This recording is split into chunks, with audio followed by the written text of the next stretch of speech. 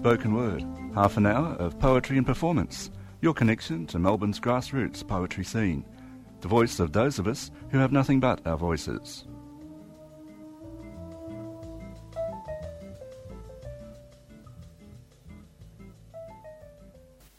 Some people say about me when they look at me that I have a bee in my bonnet, bees in my bonnet about everything. And they look at me in mock pity with a brick in my hand wrenched back facing at the TV screen. Gillard and Abbott want to tow refugees back out to sea. And some people say I have a bee in my bonnet as if it's something wrong with me. They say I have a bee in my bonnet because bees don't belong under bonnets, living organisms amongst machines, but perhaps, just maybe, my fucking car runs on the buzzing of bees. So, I took my bees, put them in my pocket, swarming around underneath, and people's eyes would gravitate to me, standing out, buzzing when everyone was so quiet around me. You would have to listen closely to find others, small groups sharing and exchanging noisy insects in metal pockets, making tiny swarms flying around the city. But now we realise it is not us, collectors of bees, that are the breeders. We are not the beekeepers or the honey takers, but it is those who aim the buzzing bees.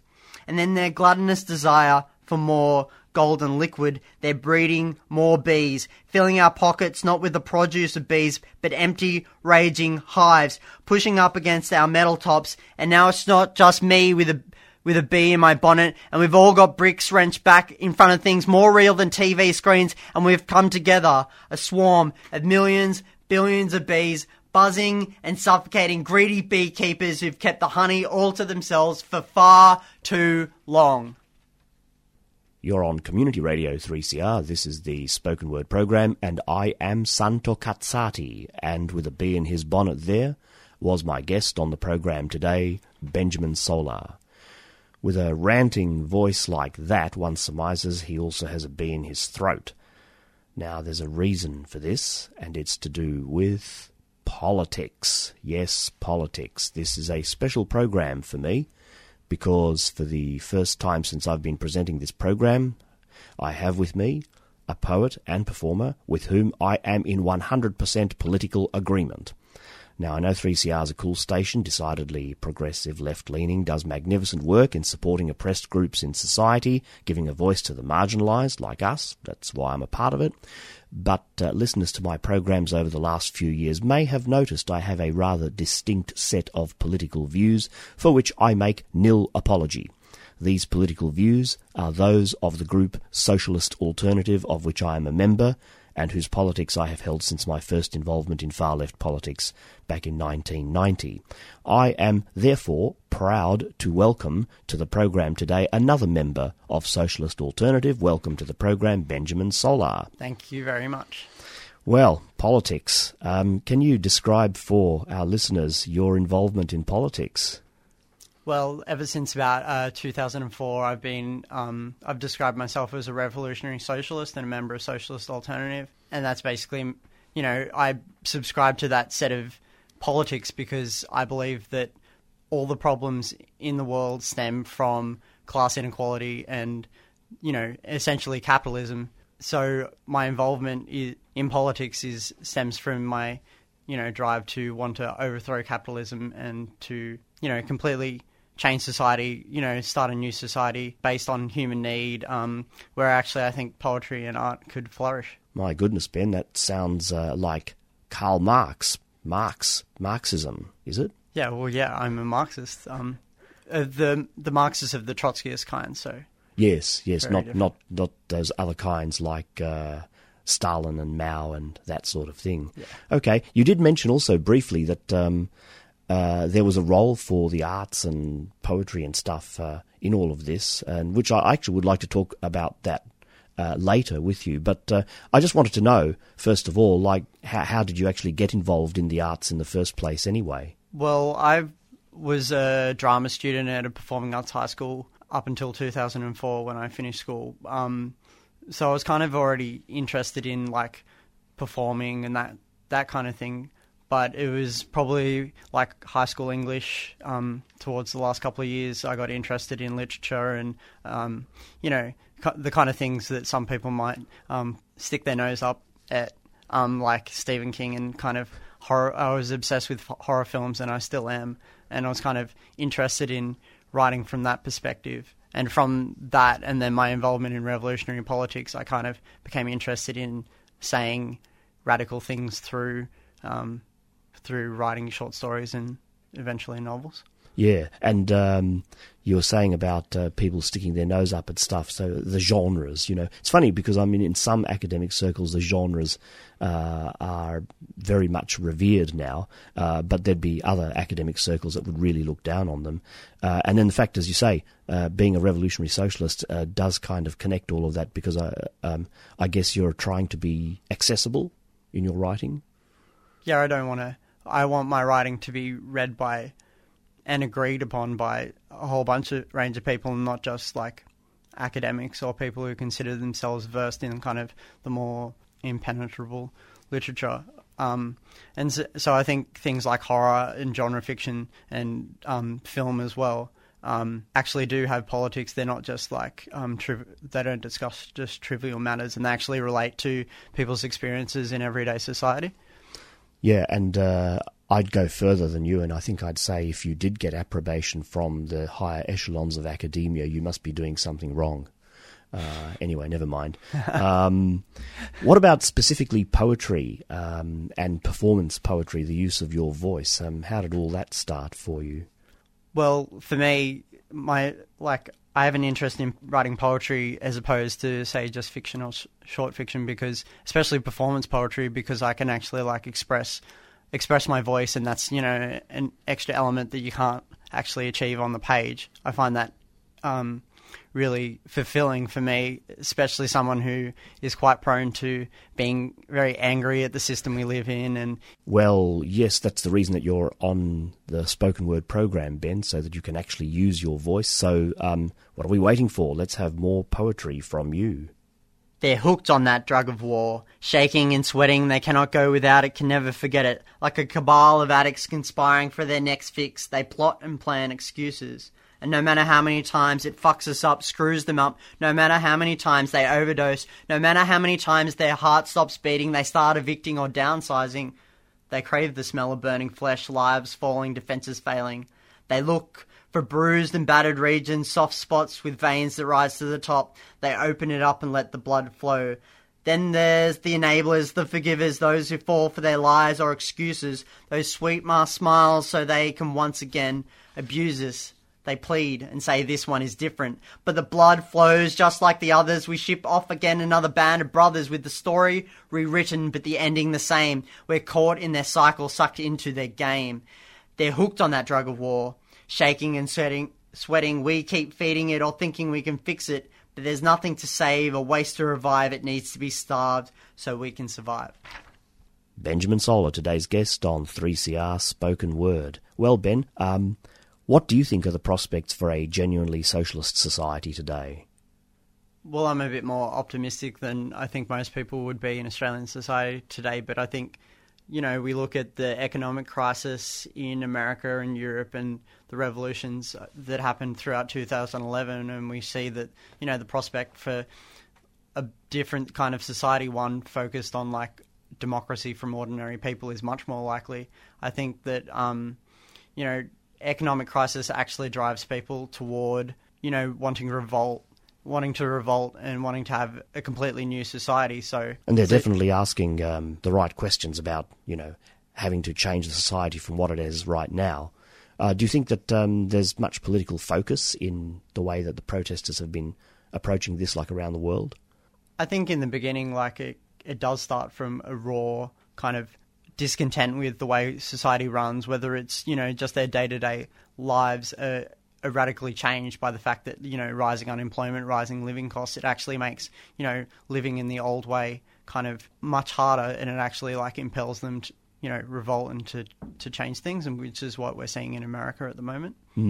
But I guess the point I'm getting at is that is it just revolt that can create the sort of society we really want, or does there have to be some very specific political outlook or set of politics that can actually get us to that stage? Well, I think that kind of ordinary people kind of spark the beginning of change, but I think that the role socialists can play in this struggle is to kind of articulate and argue for the way forward, and which isn't to say that like ordinary people can't come up with many of these own ideas themselves, but it's kind of a way of cohering and sharpening these things. Yeah. And so in all of this, I mean, let's say we get to our genuinely socialist society, and you did allude to it briefly before. What do you think is the role of art in a socialist society? Well, firstly, I think that art and literature and all those kind of things would just be like more prevalent in a socialist society. I think that capitalism stifles creativity in art. Even in the simple way that it stifles people's ability to dedicate time to writing and art. People spend so much time having to work in, really unfulfilling jobs like the job I used to work in. More of that anon, apparently. Yeah. But before that, I believe you have a rather interestingly titled poem there, which I'd like to hear, The Red Tram. Yeah, I'd love to read it. I woke up late like I meant to, but regretted it as soon as I did. I didn't feel any more awake as the thought of heading to work induced a coma in my brain that not even my shower could wash away.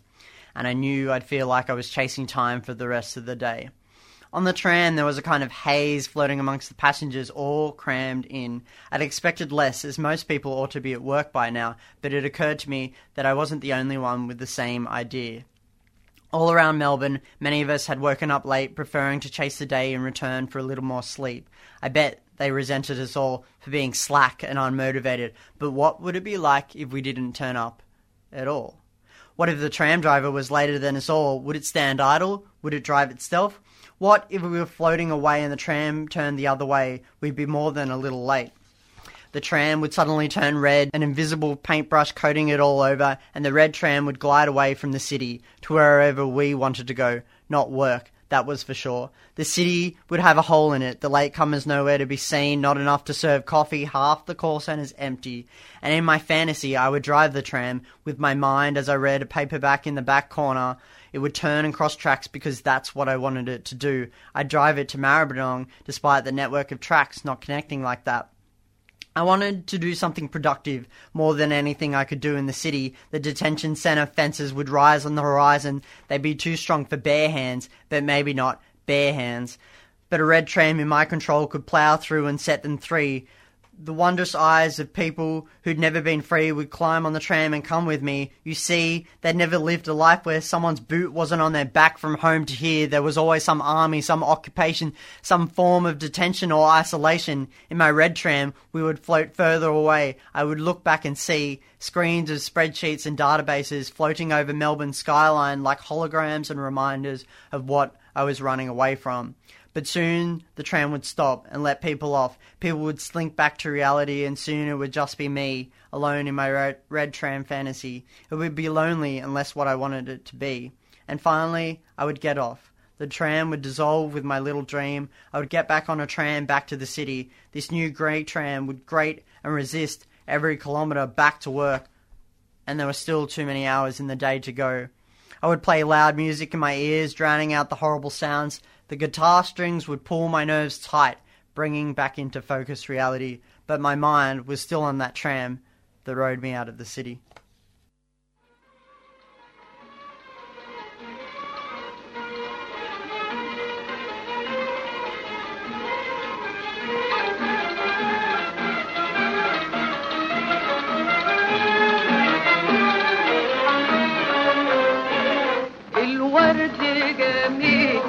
جميل الورد جميل جميل الورد جميل وله أوراق عليها دليل من الأشواق إذا أهدى حبيب لحبيب يكون معنا وصوري شوف الزهور وتعلم بين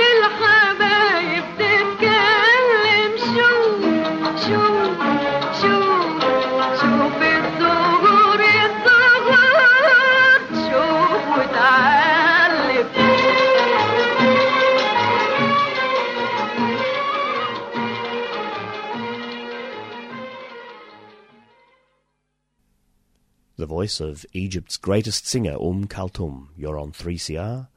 This is the spoken word program presented to you today by Santo Katsati.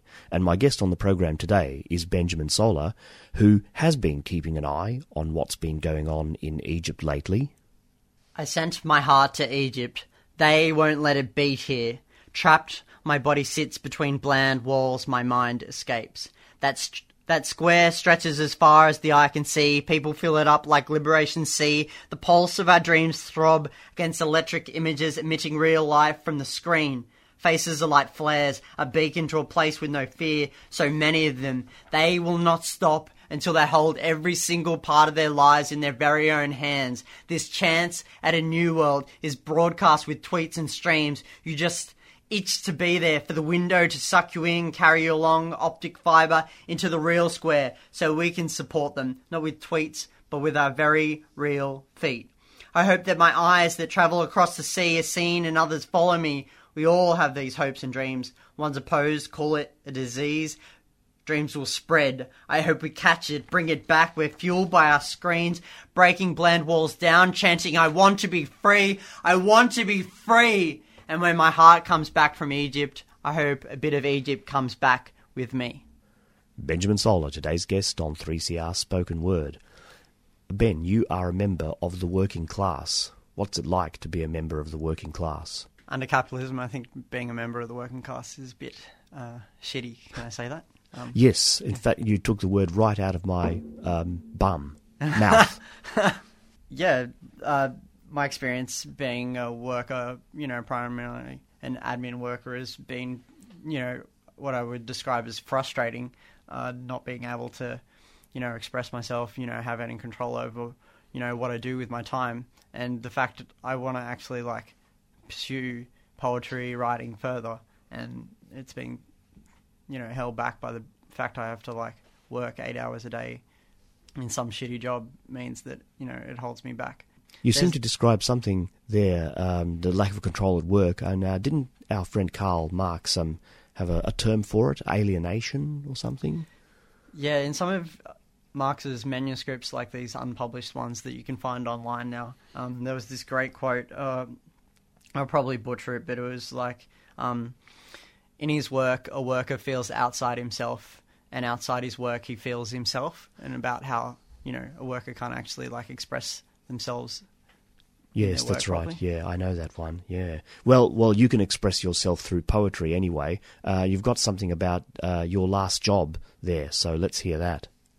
My morning coffee stretches my eyes over a computer screen like pigskin on a drum, the dead coerced into life. And I like your status, retweet your thought in the search for life outside, trying to be heard over the beat of our own drums. The beat we shuffle to, the shredders we recoil to, printers we groan to, and manage a mantra we store in our empty heads. We pretend we're not dead. We fidget in cubicles, clawing on the inside of coffin lids, hoping someone notices we've been buried alive, and one day we'll rise as one when the clock strikes 5. And now that my leash is cut, I wonder, shuffle aimless, I wonder, how much of my brain have they eaten did I get out alive? Benjamin Sola's lament of alienation at work. So, what do we do about it? Revolution is not a music festival, but an uprising against the bosses by the workers. So unless the last band on the bill is the bourgeoisie playing their infamous track Reaction, and the proletariat are not cheering but taking over the stage, then I don't think you can call a music festival a revolution. Of course, the middle class, the army, and those on neither side would be the security, the bouncers, and the question is, do they stop the stage diving or help us ride to the top?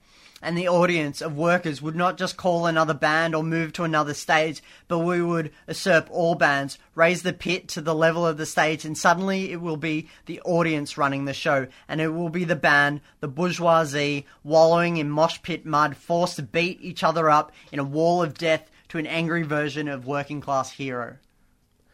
Gee, he's really angry, this guy. The walls of the studio are just shaking. You're on 3CR. This is the spoken word program, not the shouted word. Well, shouted word program today. Now, look, we socialists are often accused of being obsessed with bosses under capitalism, unhealthy obsession that, which we wear as a badge of pride, so there. Anyway, Ben, I believe you have something to say to your boss.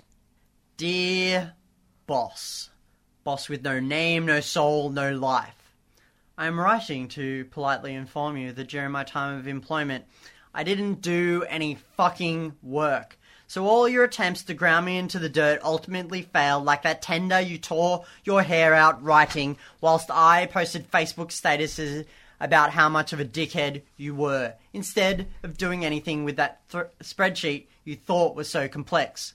For your information, there is no such thing as needing to calibrate the multi-dimensional splices in a spreadsheet. And your attempts to pretend you knew what I was talking about, nodding your head like a bobblehead on a dashboard, highlight your need to actually know what's going on rather than just talk and have stupid meetings. Regrets? I have none, except those times I did do a little work just to keep my job because it didn't matter anyway. So for future reference, you should have Googled my fucking name, and you would have seen just how little I cared and how much of a thorn I was. I blogged about it. Thanks for the free stationery, free printing, and all the lunches where I always ordered the most expensive thing on the menu. Yours sincerely, the guy who got poems out of your shit job. You're on 3CR, this is the Spoken Word program, and that was the voice of Benjamin Solar.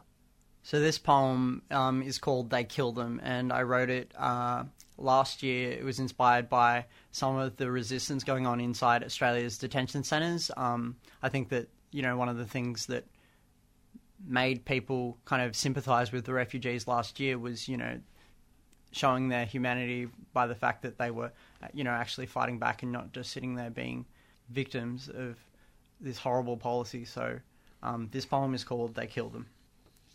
They kill them. In the end, they kill them. They push them but hope they don't get out, freeing homes from foundations, liberating limbs from lives and consciousness with a cackle of bombs raining down. They kill them. In the end, they kill them.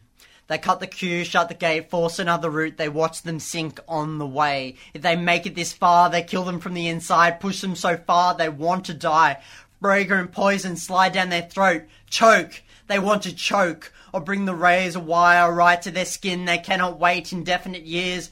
Mattresses all around. Jump. They told them to jump. They kill them. In the end, they kill them. Or at least hide them, bury them in deserts, behind fences, ignored and forgotten, eroding their humanity away. Unless they can't be pacified, we join them, pushing the fences wide.